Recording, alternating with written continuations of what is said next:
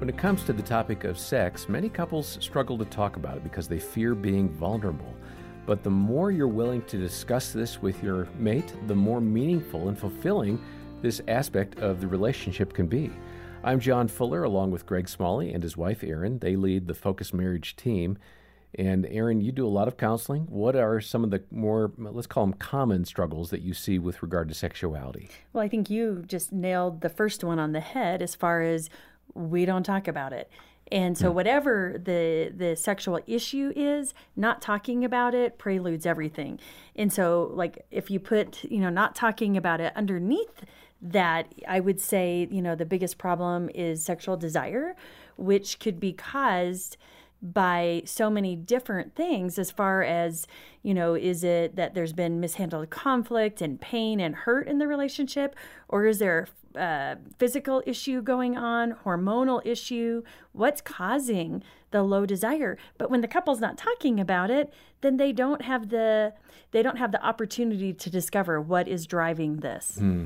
Well, I so appreciate your insights, Erin, and we're going to return to a conversation Jim Daly had with Gary Thomas and Deborah Fileta.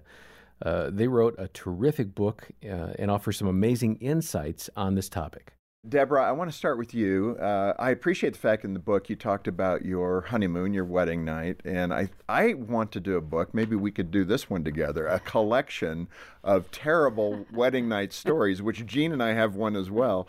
But right now I want to ask about yours. Honeymoon bloopers. Wouldn't that be honeymoon something? bloopers. We got to do it. We have these expectations that sex is going to be magical on the honeymoon night, and especially because many of us wait for sex. And we assume that just because we wait, it's going to be great. Perfect. Right? But that is a wrong assumption, because we don't wait because of what it will do for our honeymoon. We wait because of what God is doing inside of us and the character he's building inside of us through the waiting and the obedience. But going back to our honeymoon night, let me just say our expectations were very wrong, because getting part A into part B was a lot more complicated than we thought it would be. So we decided to use this ice hot lubricant.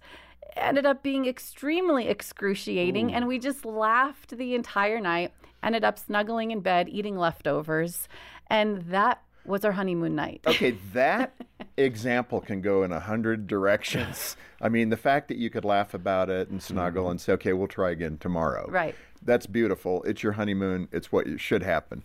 What about the couple in that circumstance? I mean, where, now we panic, and the guy's really upset. I've worked with a couple just like that, where the honeymoon didn't go as expected. The husband got really upset and stormed out of the room. I mean, talk about a disappointing wedding night for both of them. And to go in with the expectations that it's going to be perfect and problem-free sets us up for major disappointment. But we've got these unhealthy and untrue expectations throughout the entirety of our marriage that come up in different parts of our sex life. And that's why it's important to get our expectations in a healthy place. Yeah. Let me, for today, let me start with some of the brain science. I think that's really intriguing. And for example, you state that men have 2.5 times, this is like a duh to me, but men have 2.5 times more brain space devoted to their sex drive than women. And all the women said, yep, that's right. But frankly, I'm not surprised by that, obviously. So how do we navigate that difference? And do you think God has a sense of humor in this? Is this why he did it? He said, watch this is going to be really funny. I'm going to give one of them 2.5 times more capacity to think about it, and the other one 2.5 times less, and let's see what happens. The wonderful thing I think about this is that God doesn't use a cookie cutter to create men or women. We're all different. But what I found so helpful, and what we got into the brain science, is that I find a lot of husbands approach their wives thinking, this is what I would like, therefore this is what she would like.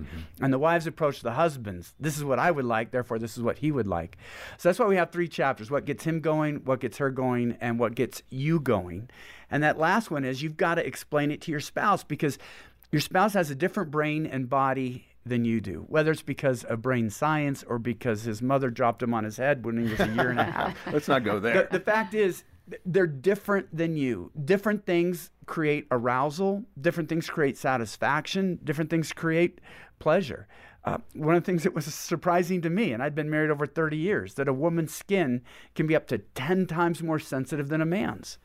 And we wonder, why are women more into foreplay in general? Well, it feels better to them, but it also helps women understand why guys often say their touches are too light. Or women might say, your touch is too firm.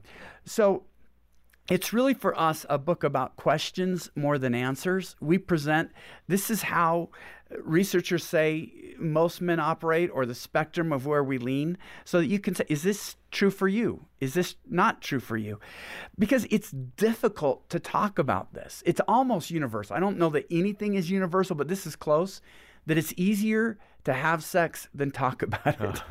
And so we have a section, Deborah, as a counselor, just relates. Here's some suggestions for when to bring it up, what to avoid, where to go. But to look at the whole book as conversation starters, that couples can read through it together, pause, and get to know each other. Because we really do believe that when you start to grow in this area, it feeds every aspect of your marriage, and it has benefits in so many different arenas of life. Well, Gary and Deborah addressed unrealistic expectations that couples can have about sexuality. And Aaron, you alluded to that earlier. What are some of the common misconceptions that we tend to have as we go into marriage about sexuality? Yeah, I think one, maybe especially within our Christian culture, is, hey, we're Christians, we're in love, we're married, therefore we will have great sex. And I think the reality is that great lovers are not born. They're made. And that requires that Aaron and I talk about our sexual relationship. We talk about what we like, what we don't like, how we're growing, that just having the conversation is normal, and that it's okay, and that we want to keep growing and learning together in that area. Another one is that men are supposed to initiate sex. And this just makes me smile because, of course, it's not just one individual's job to initiate sex and to pursue that sexual connection. It's both husband and wife. And so it's, different couples utilize, how we do this. How do you know that your partner wants to have sex and is interested? And so it's a shared responsibility as far as pursuing that connection. Well, this is really good insight, and there's so much more that we're going to encourage you to get a copy of the book, Married Sex, by Gary Thomas and Deborah Fileta.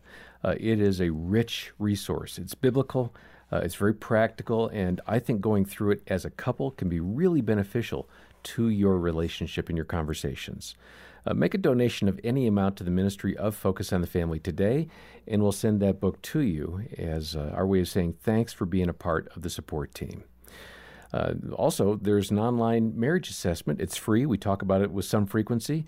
We would love for you to take that and get a better understanding of the strengths in your relationship and maybe some improvement points.